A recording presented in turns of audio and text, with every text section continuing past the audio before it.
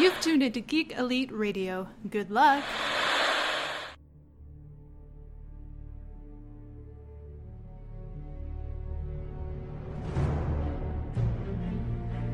The future comes, and now my watch begins. It shall not end until my death. I shall miss no game, withhold no news, report all rumors. I shall wear no jerseys, and plead allegiance to no side. I shall live and die on my webpage. I am the word in the darkness. I am the watcher of the TV. I am the megaphone that informs the realms of geek. I pledge my hands and name to the Geeks Watch, for the geeks and all the geeks to come.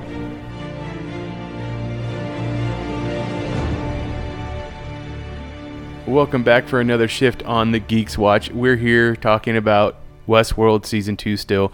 Episode 4, I want to say? I believe so. Yeah, episode 4, John. The Riddle of the Sphinx. How do you feel about that?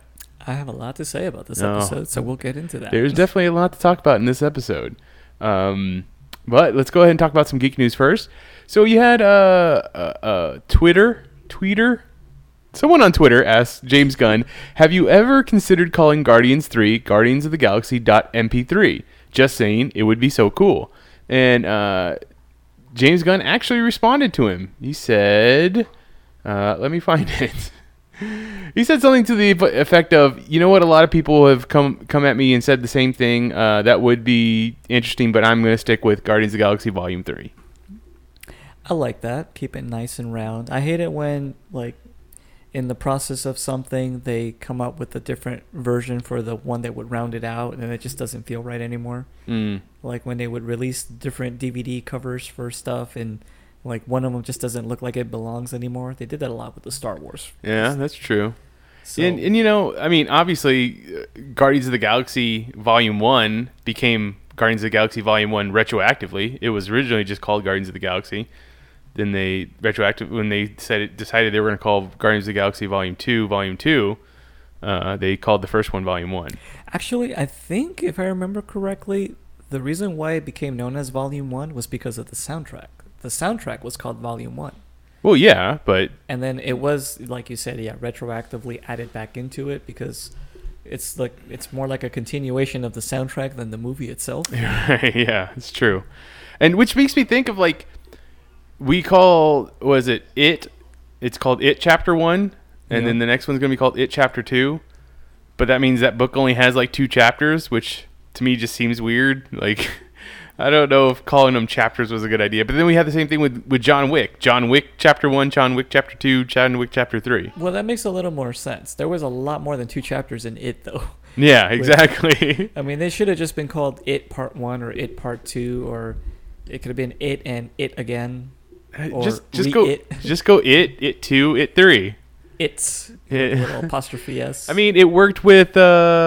Kill Bill, I guess. Kill Bill Volume 1 and Kill Bill Volume 2. But that was one movie that they ended up splitting into 2 movies. So to me, it makes a little bit more sense. It was originally just one movie, so that makes more sense. It was volume. They should do what they do with like the Fast and Furious titles, make the number a part of the title. So it could be like the number 2 followed by the letter T. They only did that once. They did that the last Fast and the Furious movie. Well, what about Fan Four Stick? Oh, God. We don't talk about that movie in this house. I want to say we should petition for whoever, Warner Brothers, whoever did the movie, they should make it Twit. Twit? Yes. I don't know if I can get behind that. So, yeah, I mean, it's going to be interesting what they end up calling that movie, I think. Or not what they end up calling it, but what they do with the It series. Because, I don't know, I also have a problem with movies when they only go to one sequel. Like, I feel like 2 sequels or 3 parts is a good number. Well, yeah, the trifecta. You got to have the Father, the Son, and the Holy Ghost. I guess that's true. That's the way that you want to spin it. Well, yeah, because you can't have. Let's make it the mommy, the daddy, and the baby. And you can't have just the mommy and the daddy, because then what's going on? Like there's some kind of barrenness going on. It implies lack of creativity and continuation. So, yeah, round it out 3. 1, 2, 3. Yeah, exactly. So, do you think that they would stretch out chapter 2 of It into? Oh God, I hope they don't do that. No? No. They have more than enough material to just finish it up without even having to include the space turtle crap in there and how it ties into the Dark Tower universe and all that. Just bring them back as adults. That's it. You don't have to. Okay, well, speaking of It, we have some more casting news for It. We have at Andy Bean, who's been cast as adult Stanley. This coming off of earlier in the week they cast James Ransone as adult Eddie. Now, James Ransone you might know from the Sinister movies. I want to say the scary movies where the kids kill everybody in the family. Sinister? Is that the one with? The first one has Ethan Hawke in it. The second one has Shannon Sossamon in it. Oh wow, I was thinking of the one with Night Owl in it.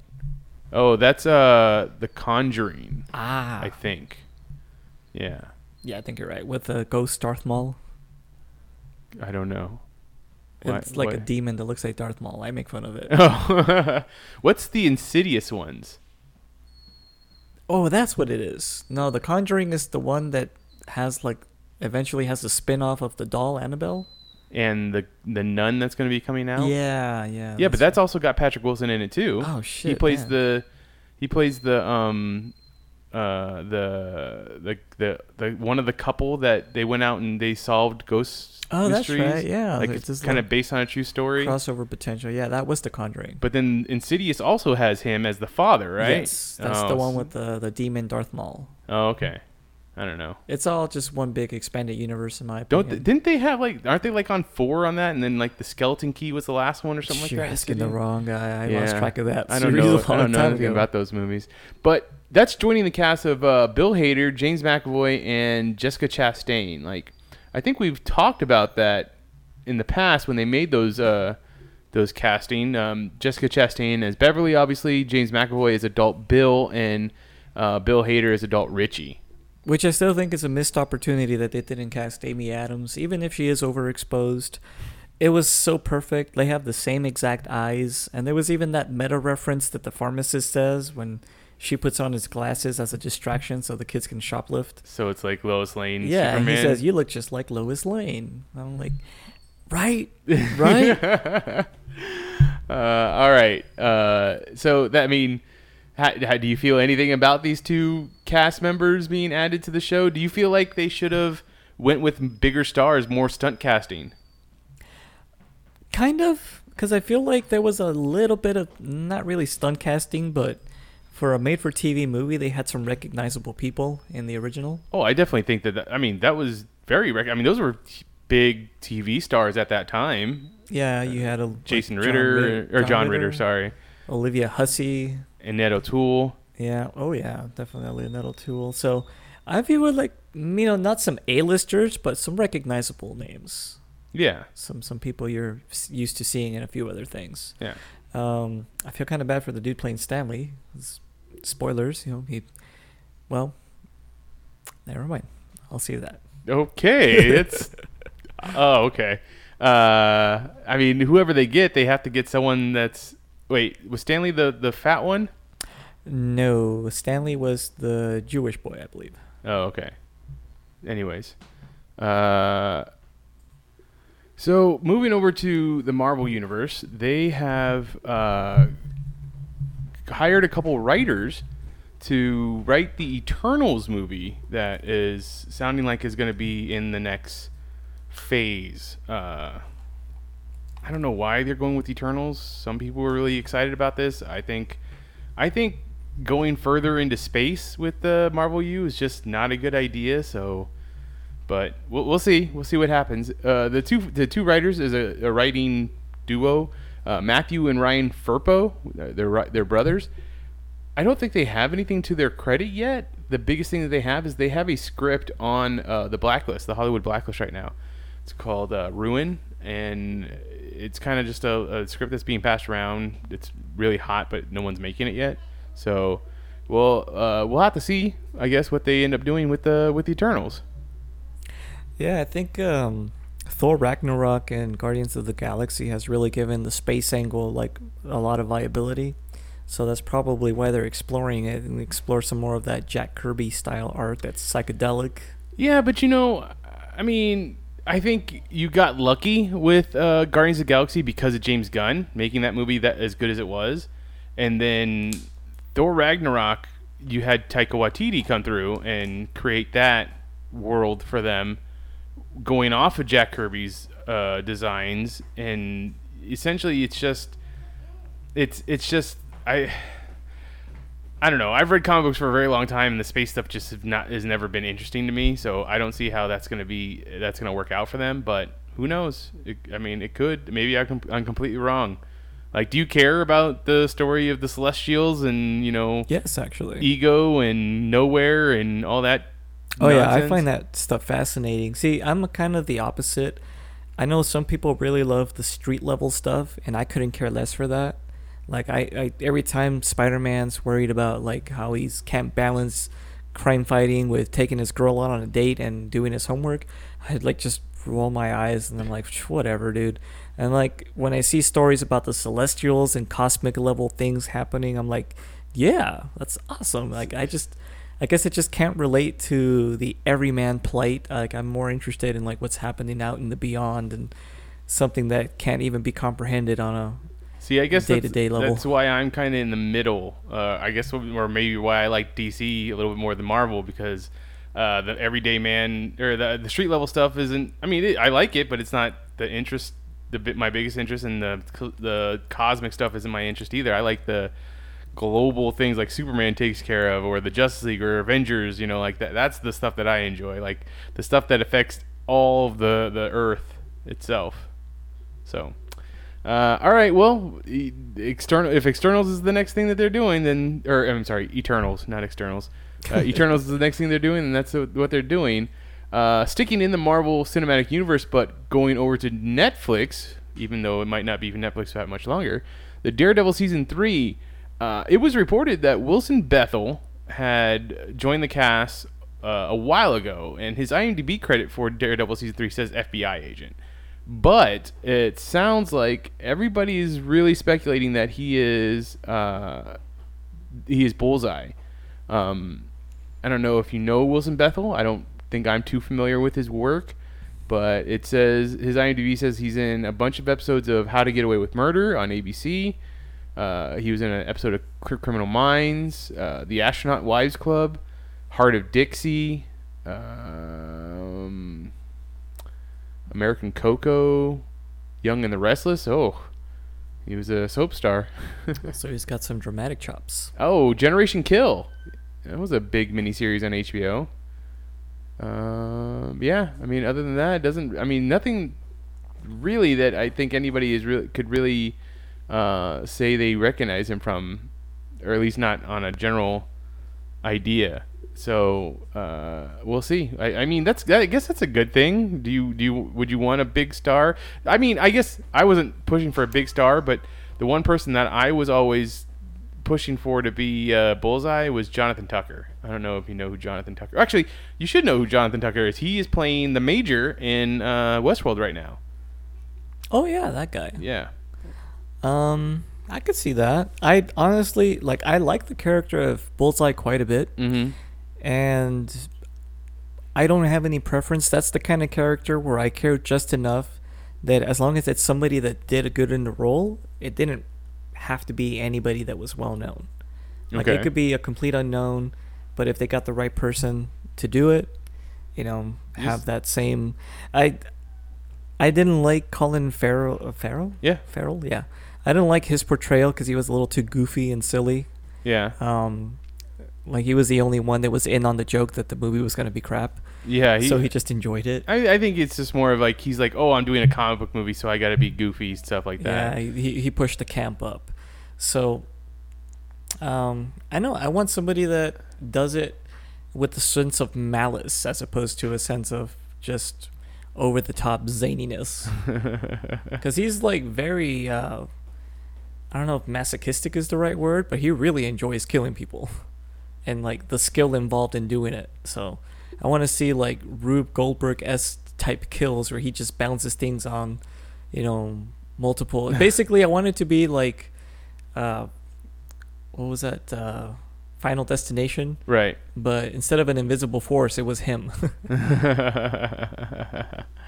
I mean, yeah, I think you just need to get an actor that's going to play it very sadistic, very very manic, I guess. I don't, because he's supposed to be a great killer, and he likes what he does. So like a Ramsay Bolton from Game of Thrones. Yeah, that's work. It's too bad that he's already played fucking Maximus from the Inhumans, but well, I hear his schedule might be clearing up soon. Well, the Inhumans definitely isn't coming back. So I mean, they could recast him. They have done that in the Marvel universe, the Marvel Cinematic Universe. Just I don't think they would. The Lord of the Rings TV show on Amazon. It's being reported by the OneRing.net, which is a Lord of the Rings news website. I used to watch this website back in the early 2000s when the first movies were going to come out, just to see what the latest news was. Was it usually pretty accurate? Yeah, it's actually, I think they became the unofficial website for Lord of the Rings, apart from like the studio one. Well, they're saying that the new series, at least the first season, will center around a young Aragorn. Which is interesting because who can you get to play young Viggo Mortensen? Yeah. I don't know. He's got a very distinct look. I always thought that Andy Lincoln and Viggo Mortensen looked alike, though. Yeah.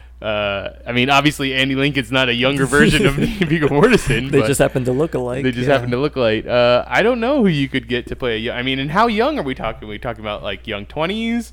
Are we going even lower, like teens? Well, here's the interesting thing about Aragorn's character. He's a member of a slightly different race of men called the Dunedain, I believe. Mm-hmm. Long story short, they're kind of like half elf, half human. I'm kind of brutally torturing it. But basically, let's just say they're slightly more pure human than the regular human. Regular humans have like a short lifespan compared to his race, which can be like up to a couple hundred years old. When we meet him in Lord of the Rings, he's already like 80-something.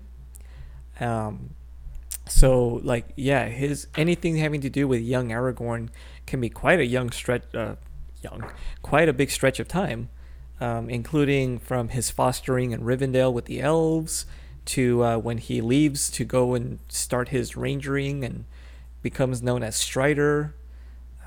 They hint at a little bit in the Hobbit movies where they send Legolas out on a mission to go meet Strider. Right. That was essentially young Aragorn, yeah.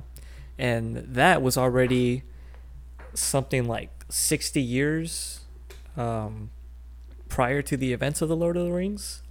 So what if, I mean, I hear that he's going to be having his schedule clear up here pretty soon too. What if you get Kit Harington to play young Aragorn? Ooh. I mean, isn't that essentially what his character, becoming a ranger on the Night's Watch, kind of is? I like it. And then he can meet the elvish redhead in the cave, and yeah. I mean, I'm glad that you have quite a bit of knowledge of the Tolkien universe, so you can have that discussion. I mean, I assume we're going to be getting a lot more news about this show coming in the next 6 months to a year. You might not be aware of this, but I'm kind of a geek. Yeah, it's a good thing. It's a good thing. I think you're at the right place. The Dark Universe over at Universal. That's still happening, eh? Apparently it's still happening. Everybody assumed that it was gone because was it Robert Orsi had left? He's the one who had started the whole thing over there. Or was it Kurtzman? Or if it was Alex Kurtzman, I don't know. One of those two. I think of the two of them as the same person. I know they recently broke up their partnership, but one of the two of them was working on it. Yeah, I think it was just one person that had actually been melded from one of those Dragon Ball fusion dances. And then like their ultimate suckage finally like broke them apart. Hey, I like their movies. You don't need and to. You have the right to be wrong. And you have the right to be suck it. All right. Well, Robert Vargas, whoever that is, had a great meeting this morning with the amazing Dark Universe team. Thank you, Universal exec Holly Goline and Crash, for the hospitality. Looking forward to contributing to the Universal Picture legacy with my work. monster things in the works. Stay tuned. And there was a picture, and this was all on his Instagram, and there was a picture of the Dracula in the background. Who's the actor in that? Carl... The actor that played Dracula in that Wasn't one? that Bela Lugosi? That was Bela Lugosi. That doesn't say Bela Lugosi, I don't think. But and it doesn't matter. Yeah, it's the poster for Dracula behind us. So does that mean he's going to be doing Dracula? I mean, they already did Dracula. They did Dracula Untold, Unbound, un something with the one actor that played Gaston. Chris Evans? No. Chris Evans? It's a Chris, isn't it? I don't think it's a Chris. Evan. It is Evan, though, because he was also in The Hobbit. He was that's right. He was played Archer. Bard, the bowman. Bard, yeah. There you go. Yeah. Evan something, yeah. Whatever. He's he was Dracula in that movie, so I don't know. Unbound. Was it Unbound? No, it was was Frankenstein Unbound. I think it was Untold. Oh, so it was Dracula Untold and Frankenstein Unbound? Frankenstein Unbound with fucking Robert De Niro back in the 90s? No, that was Mary Shelley's Frankenstein. The newest Frankenstein was with Two-Face.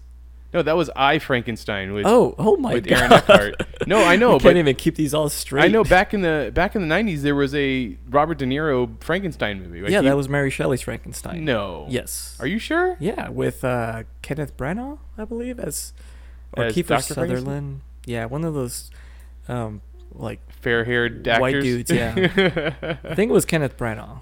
Well, there was a Frankenstein Unbound back in the day too. Back in the 90s.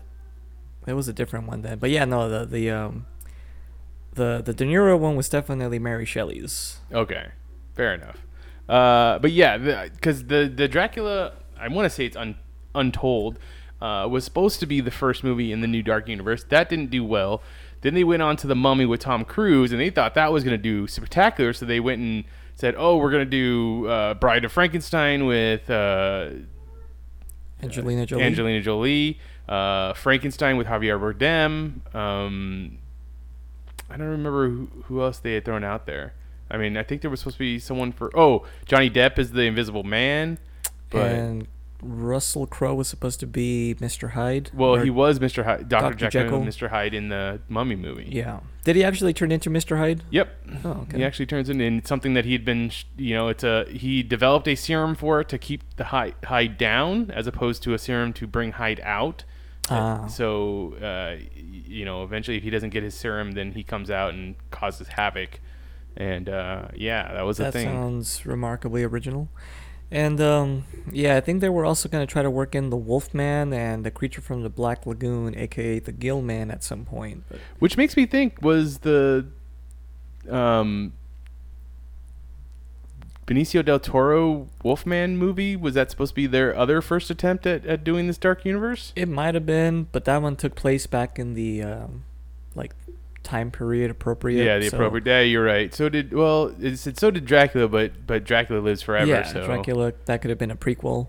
That's at the end of that movie. It's modern times. Oh, Yeah. okay. So, last but not least in our stories of the geek world this week, obviously Deadpool 2 came out. Everybody went and saw it.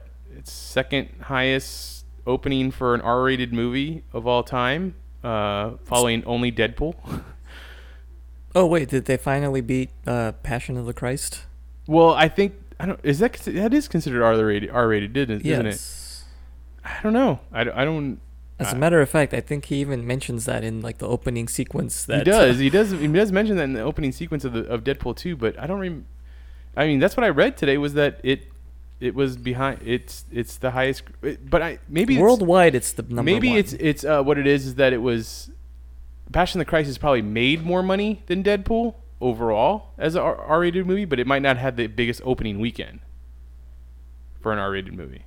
I don't know. I remember there being a lot of busloads of Christians going to see Passion of the Christ. Yeah, but there's also a lot of buttloads of Deadpool fans. This is true. Now, if you put them against each other, who would win? Oh, Deadpool fans. Obviously. But we're not talking about Deadpool right here. We're talking about another project of Ryan Reynolds. He wants to remake Clue, but he wants to make it an R-rated movie. and I am all for every single bit of that. I mean, Clue is probably one of my favorite movies of all time. And as a board game, that's one of my favorite board games of all time. So I'm all for this. I think it probably could be amazing. I think I don't know why you would need to make it R-rated.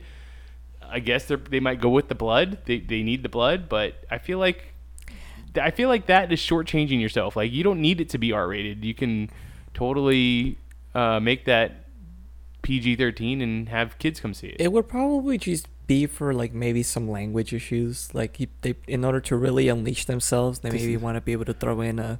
They want to say fuck more than twice. Yeah, I mean, I could also imagine if they really go with the R rating, they can maybe have a gag where somebody falls and pulls down the maid's top or something. Because if they go according to what the original casting was, it'll be a rather top-heavy maiden. So I mean, that could, maybe they go with a little bit more Jigsaw-ish, killings. Like maybe someone's some like torture porn type stuff. Yeah, like something like that. Or maybe it's Hostel-ish. Maybe they're gonna get Eli Roth to come in and direct it. I don't know. It seems weird that he wants it to be R-rated. I mean, I get it. You're doing successful with your R-rated Deadpool movies, but I don't feel like Clue needs to be R-rated. Yeah, Porky's needs to be R-rated. Clue can stay PG-13, just kind of drop some innuendo. In many ways, that's what makes it funnier, when It's you true. just kind of allude to things Mm-hmm. and, or use technical terms rather than, the crass, definitions of things. So. I think that doing the double or the innuendo or the double entendres, it makes it great for kids and adults alike, because kids are laughing because the adults are laughing because they get it. And then later on in life, when the kids go back and rewatch it, they're like, oh, there was a sex joke there. Yeah. I mean, isn't that just the best? It is. So That's why I liked watching things like Shrek and Ghostbusters and all kinds of things like that. do you think that do you have any like ideas for casting in that movie? Oh boy, do I. Do you now? Well, I would love it if Bill Skarsgård just started playing any other role that they remake that once featured Tim Curry. So he would play the butler. So he would play the butler, aka Mr. Body, Right. in this version. So I would love that. And being that he's already associated with Ryan Reynolds due to Deadpool 2, I could really see that happening. That's true. I would also love it if they get one of the lovely top-heavy actresses in Hollywood now, such as Haley Atwell or Christina Hendricks, to play the maid. I'm not ashamed to say it. I think they'd fill the role quite well. Double entendres. Yes. Yeah, no, I mean, there was a great cast. So, I can't think of everybody's name, but there was Christopher Lloyd was Professor Plum, Martin Mull as Colonel Mustard, Susan Sarandon. not Susan Sarandon. Oh, that's right. It was not Susan Sarandon. What was her name? I can't think of Miss Scarlett's name. I forget the I actress's think she name. was Susan Sarandon. And I forget the actress names of Mrs. White and of Yvette the maid, but Michael McKean was Mr. Green.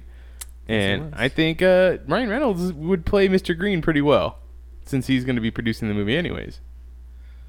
Yeah, I think he'd be the best one to kind of play that role kind of straight, but because it's him, that anything he says is probably spiced with a little bit of humor. Do you go and get a whole bunch of giant star cameos for this movie as well for the casting? I don't know about giant, but definitely some surprise ones. Like the original had that chick from the Go-Go's. Yeah, the chick from the Go-Go's, and a lot of great casting in general.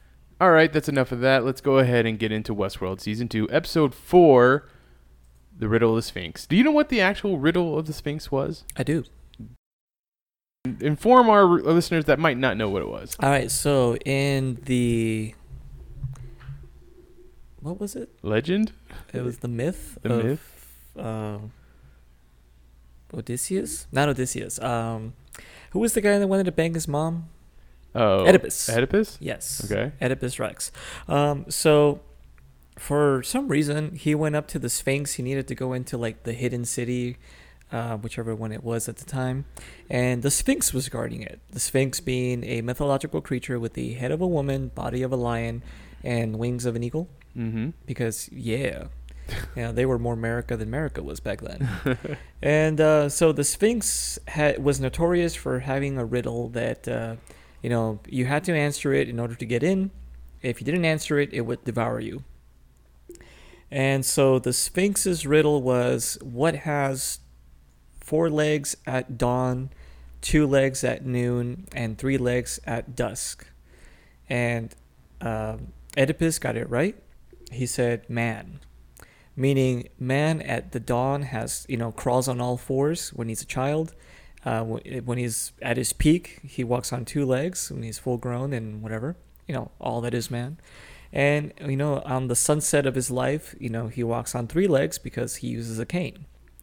So right there, when I made that connection, and I was like, holy shit, that is a perfect way to summarize what this episode is trying to get at, which is about the riddle of the Sphinx is the problem of mortality. Right. And it's about cutting out the dusk and keeping it at noon, breaking the clock, essentially. So, a lot of this episode deals with James Delos and him having to come to the realization that he died and he's actually a program simulation of himself. From what I understand of how they're explaining it, he is a collection of his thought patterns and consciousness prior. So every time they load him into a new body, and they do this 149 times, you find out by the end, he runs through a certain cycle where he basically ends up repeating exactly the same thing. Right. I mean, there's probably part of that is having to do with the fact that he's in this small environment. He has a routine that he follows. But even when he has interactions with William, it turns out they're pretty much always exactly the same interaction. Because he's not progressing from what this, from what the programming of his mind was. It's like an imprint of his brain that was left, and it's now just reading only. It's not writing new memories. Right. And that's what they explain, is that it starts to break down after a certain number of days because it just can't assimilate or it can't accept its new reality. They can't quite crack what's going on. Ultimately, this is probably what a lot of the research was in Westworld with whatever they're doing to try to extend mortality. But so you see it that he starts to degrade even during their conversation. He starts to not be able to generate new ideas, it seems like, or can't go past what the imprint of his mind was. And that's what they're trying. It looks like that's what they're trying to crack. And this all the behind the scenes stuff. Yeah, I mean, we see young William come in there, or I guess William at the age that he married into the family, and then an older William that's still using Jimmy Simpson's face, but you can tell that they put in a little bit of Ed Harris's voice, and then they go straight into Ed Harris, and even James at one point is kind of like, what? Yeah. Oh, obviously you're older, so I am my whatever it was they were going to do to try and heal him didn't work. Yeah, he always comes to the realization that he's dead, but he's not quite sure how much time has passed until he sees old William. Right, exactly. Which I would say that kind of sped up the process of him coming to the realization, like when he walks into the room and it's Ed Harris. Yeah, although that time, which was the last time that we see him in that flashback, if I understand it correctly, that actually happens right before the events of Westworld Season 1 in the current timeline. I would say so. I mean, obviously, because William says to the assistant at that point to just let him, fight himself out instead of just destroying everything like they do normally. And obviously things go crazy and at that point, and when Bernard and freshly returned Elsie show up, that version of him is still in there, kind of going crazy, cutting himself up with shards of glass, and his assistant has been killed. Yeah, he went full on like Event Horizon in there. I was thinking the exact same thing, Event Horizon. Or, you know, how the Terminator in the first one was always cutting himself up too, like taking his eye out and stuff like that. Oh yeah, well the self mutilation was definitely showing that like he just degraded past the point of no return. Right. It was very. I mean, if he was in Vietnam, he would have had a necklace made of ears. I'm sure. So, I mean, this story, this episode jumps around between Bernard, James, and William. Essentially, Yeah. we don't see Maeve, we don't see Dolores. It's kind of more just following their stories. Definitely, even Bernard is like, I don't know where I'm at in time right now, and Elsie is like, yeah, it shows that your memories are all jumbled up. You don't know what comes first, which is very interesting for her to say, because she is a part of the memory. So to me, it's almost like there's 3 different timelines going on there. Yeah, and I'm gonna just jump right into it because not a Redditor, a YouTuber made a really cool video that I saw today that's trying to explain the concept of the cradle. Okay, so that's the little thing that holds all the memories? Sort of. So there was a throwaway line that the really badass commando girl says. She says the cradle's offline now when Stubbs and Bernard and the other big wig Delos guys show up right outside the main train tracks. And it's kind of a throwaway line because you don't really know what they're talking about. But somebody pointed out that in the synopsis of the episode for Westworld, Westworld.com or wherever it is, there's a link you can follow that talks about the cradle. And it shows a very interesting diagram. It's some sort of schematic, and you can't quite tell if it's like a physical room or some kind of like circuitry. But it seems to have some interesting data port looking sections that look a lot like the parts that you would plug in those little brain bulbs into. And they said something to the effect of the cradle's offline, and in the synopsis they mention how the cradle can be used to run simulations on disembodied host brains. So it's interesting that they're bringing these bits of information together because it's lending a little more credence to the idea that all of the timeline that we're witnessing through Bernard's point of view is actually him not experiencing it directly or indirectly, but rather through some kind of simulation similar to when they spin you up in Altered Carbon. In Altered Carbon, yeah. They're just plugging in your brain into like a VR machine and just playing out whatever's in there to try to collect as much information as they can. Because he also points out there is a lot of very, very obvious continuity errors, including in the first episode of the season, that wouldn't make sense on a big budget show like this unless they're intentionally trying to show that Bernard is experiencing the same event over and over again, which is something that James Delos is going through in this episode. He's reliving the same moment, essentially, just in different time periods, because his brain, like I said, it can't, and that's the riddle of this episode or of this technology, is how to unlock the brain to go back to being the consciousness it once was, and not just a collection of memories that don't generate new ones. So what's the continuity error? There's a lot of continuity errors where they shoot what was the name of the pork not pork chops sideburns guy? Stephen Ogg, the yes, the actor. Whenever they replay that scene, there are several sequences where he's still alive and they shoot the woman, or he stands in front of her and they shoot him first, and then others where he's already dead and then they shoot the woman as well. And every time they cut kind of back and forth in the background, there'll be a different combination of those. And there's a few others too, such as there was this very obvious sand print on that machine that they plugged the Indian brain into, and then in the next shot they pan very slowly from the machine to Stubbs, and it doesn't have that sand print anymore. And they're saying like that it could just be a continuity error, but for an episode that has so many, that has to be planned out. Yeah, no, I mean, I would say everything in this show is very well planned out. They've taken their time to to construct a very elaborate maze, so to speak.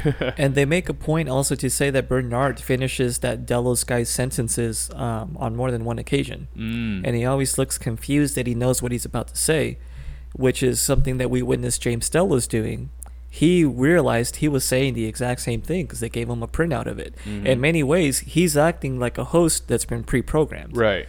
So ultimately, they're trying to crack that secret that can get the host, or in this case James Delos, out of that cycle, that loop, and become an autonomous thinking entity once more. Okay. We saw Bernard in one of his timelines. He went through and had the drones kill a bunch of the scientists in that habit hole, whatever, that little lab or whatever it is. They're calling it the Lazarus Pit. Okay, sure, why not? And well, there's actually a good reason for that. Okay. If you remember the previously on Westworld sequence right before the episode starts, they actually cut to a sequence of Ford talking to Bernard, saying how humanity has reached this pinnacle. Once they conquer death, what else is left? Call Lazarus forth from the cave. And that was an interesting thing that they pointed out, because in this episode, Clementine drags Bernard to a cave. That's true. A cave that Elsie is in, and then it turns out that this cave is the secret entrance to that lab where they're trying to figure out how to resurrect James Delos. And kind of an interesting little Easter egg is the way into the cave, or to the secret part of the cave, is by sliding the rock over. Same way they did with Jesus. Which is essentially, that's exactly how they describe the stone slab that was rolled out of the entrance to the cave to bring forth Lazarus from the cave.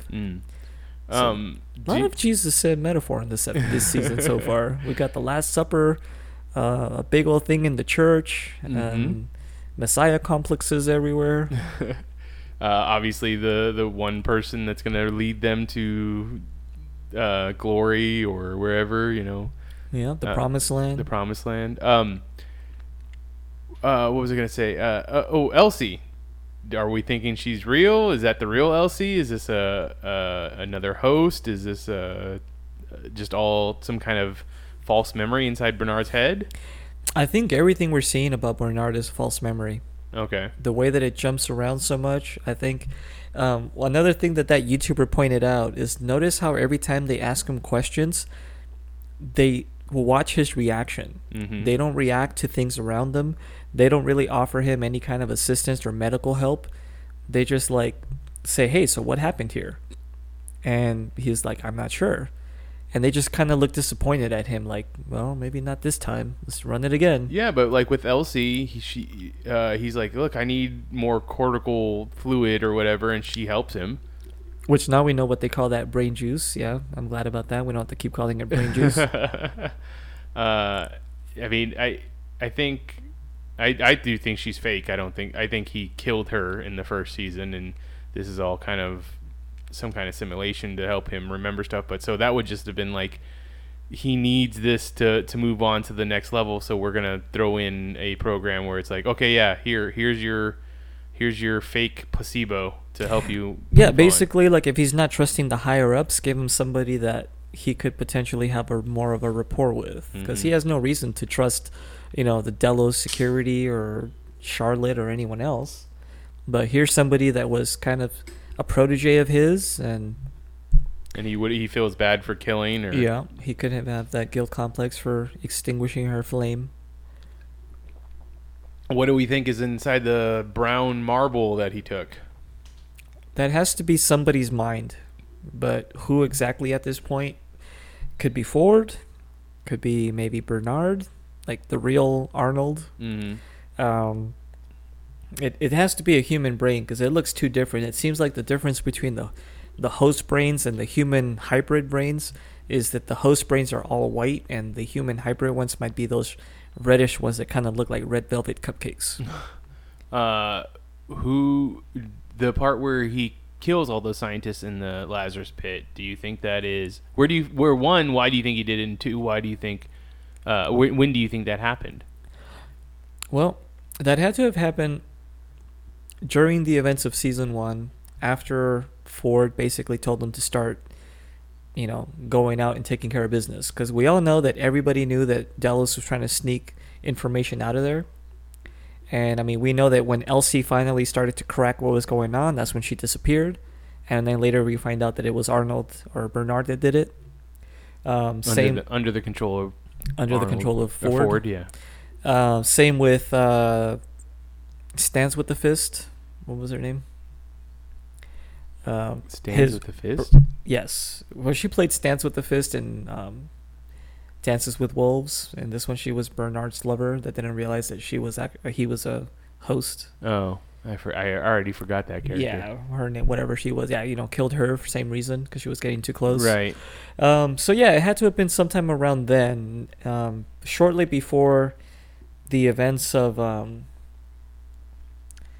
the season finale, but definitely also before Bernard realized that he was a host himself.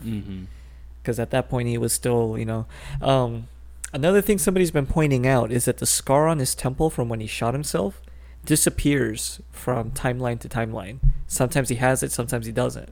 So that could be another way to kind of try to piece together. Potentially he gets a replacement body, or it could just be a sign that he's not the real him anymore, or not in his body. Right. Okay. That's interesting. So like I said, the other part of the episode really focuses on William and his journey. Ed Harris's character, or the Ed Harris version of him, has Clifton Collins Jr. Character of Lawrence. Thank you. They're going back to the city where Lawrence's family is and his cousins, and when they get there, which is called Las Mudas, by the way, which means the deaf ones, or wait, no, the mute ones. The mute ones, okay. The major that Teddy let get away is there with his men, and they've taken over the town, and they're essentially, I guess, were they waiting for William to show up? Were they waiting for anybody to show up? Well, they definitely had an ambush in tow. Like, they came, sat down, got a drink from the bartender. The bartender looked nervous.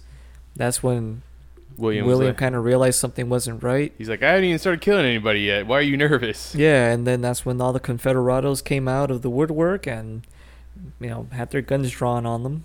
And it's like he didn't care so much about what was happening until something happened, and he was like, well, then you went too far, and he broke the bottle open and stabbed the major right in the neck.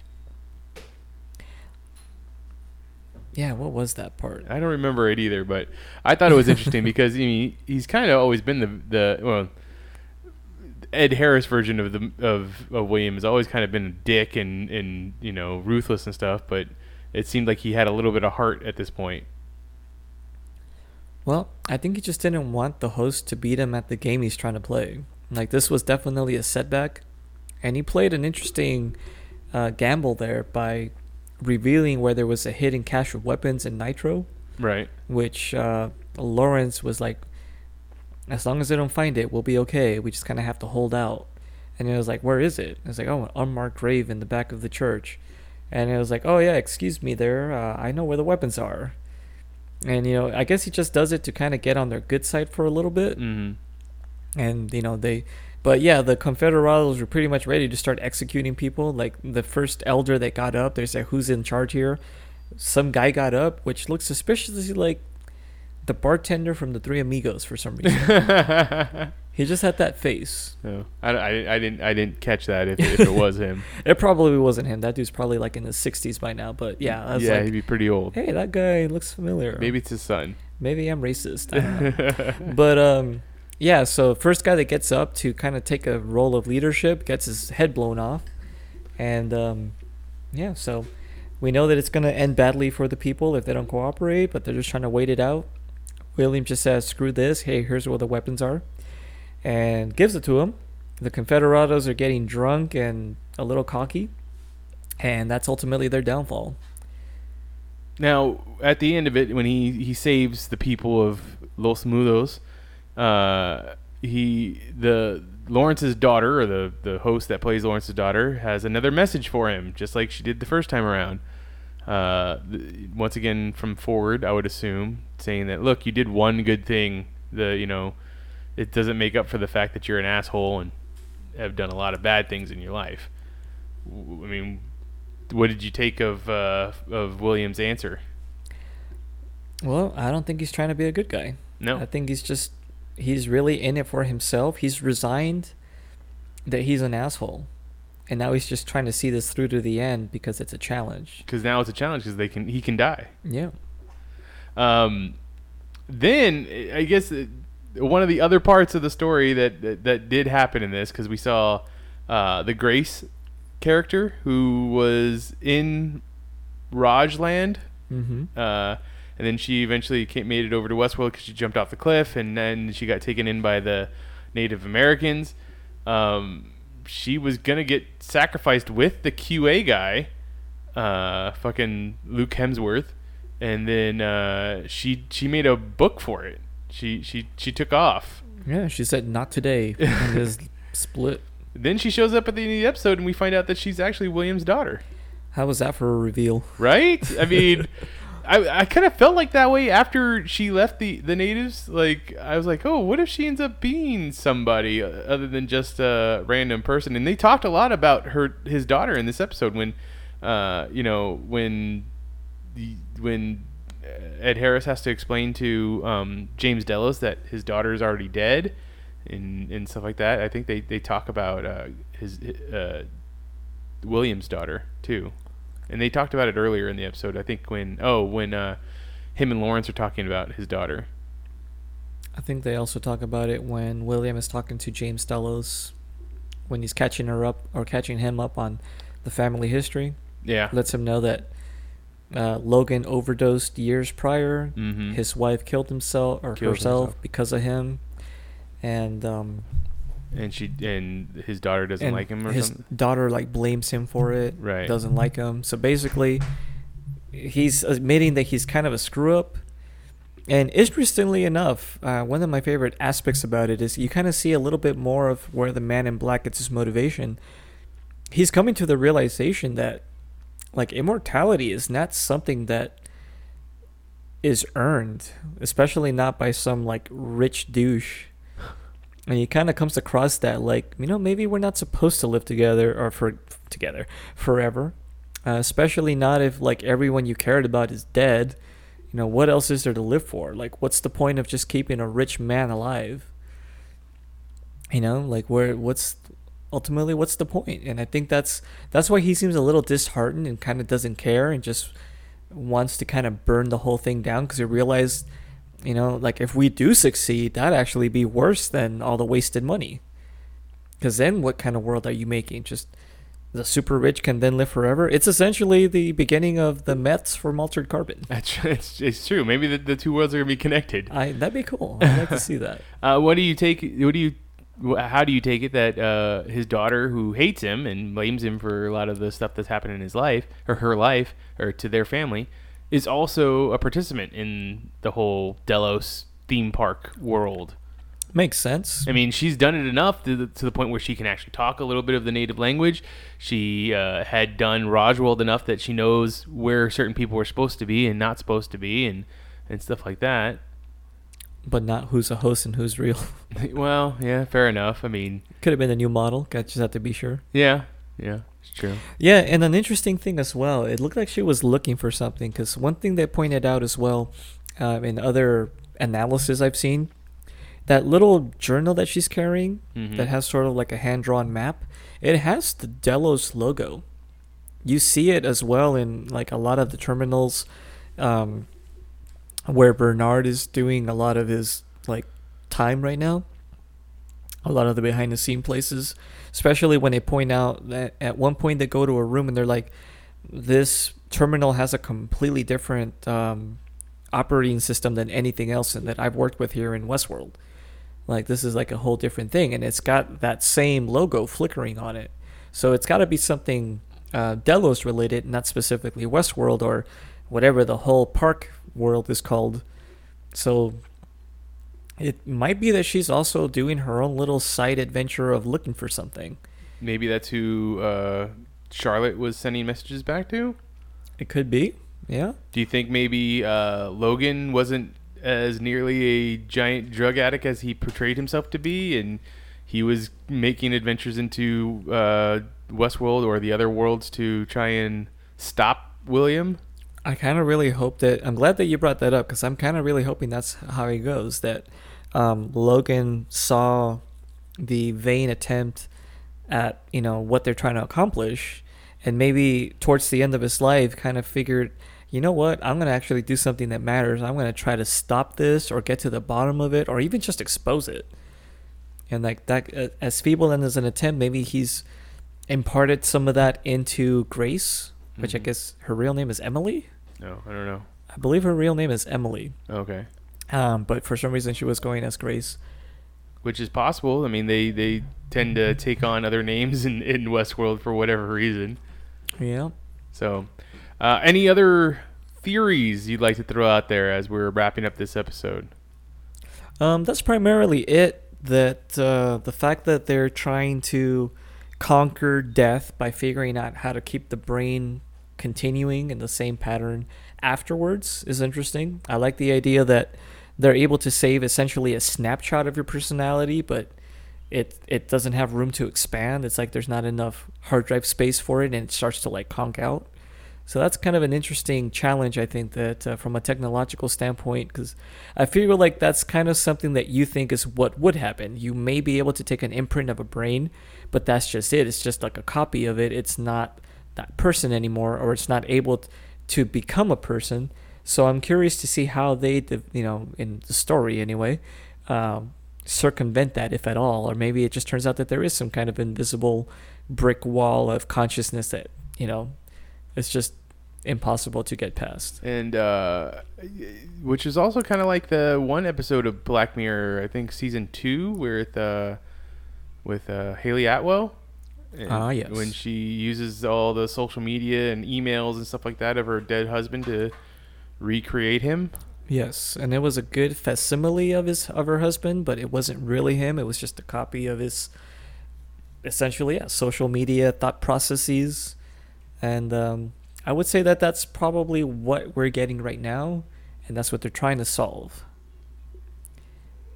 Okay, I think that's a good place to wrap it up. If there's anybody else, any other suggestions that people would like to throw in there, any of their theories, what they've picked up on Westworld so far, season 2, we'd love to hear it. If you want to get a hold of me, I'm on Twitter as @Mitchipedia_GER. John is also on Twitter as... I am @MagicBollocks. The rest of Geek Elite Radio is @Geek Elite Radio on Twitter, @Geek Elite Radio on Instagram, Facebook.com/Geek Elite Radio is our Facebook page, and GeekEliteRadio.com is our website. Check out archived episodes of this podcast and other podcasts on the Geek Elite Radio Network. But until next time, this has been The Geek's Watch on the Geek Elite Radio Network, saying always remember to geek out. We now return you to your regularly scheduled program.